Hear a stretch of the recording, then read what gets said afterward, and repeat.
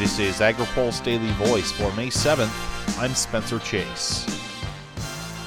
Talk of an infrastructure proposal in Washington has cooled, but Farm Credit Council CEO Todd Van Hoose would still like to see something move. Van Hoose says the need is still there, but it may have to wait. Well, we're still hopeful there'll be an infrastructure bill.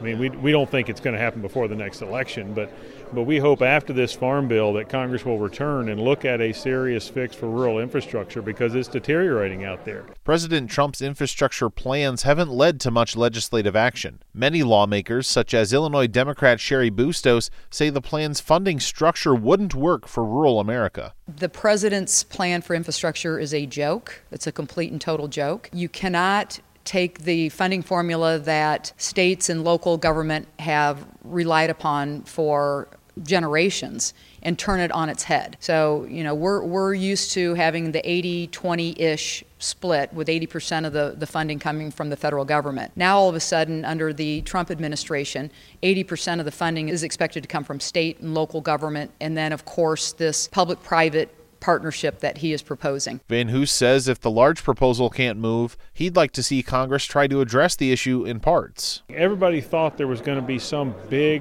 vehicle, some big infrastructure vehicle.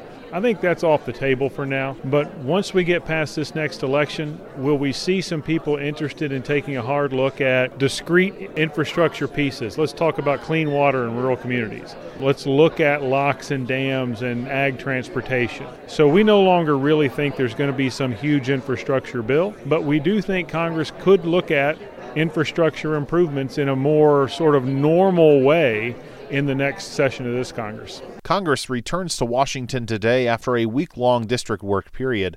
They'll spend 3 weeks in town before taking a break for the Memorial Day recess. Reporting for AgriPulse, I'm Spencer Chase.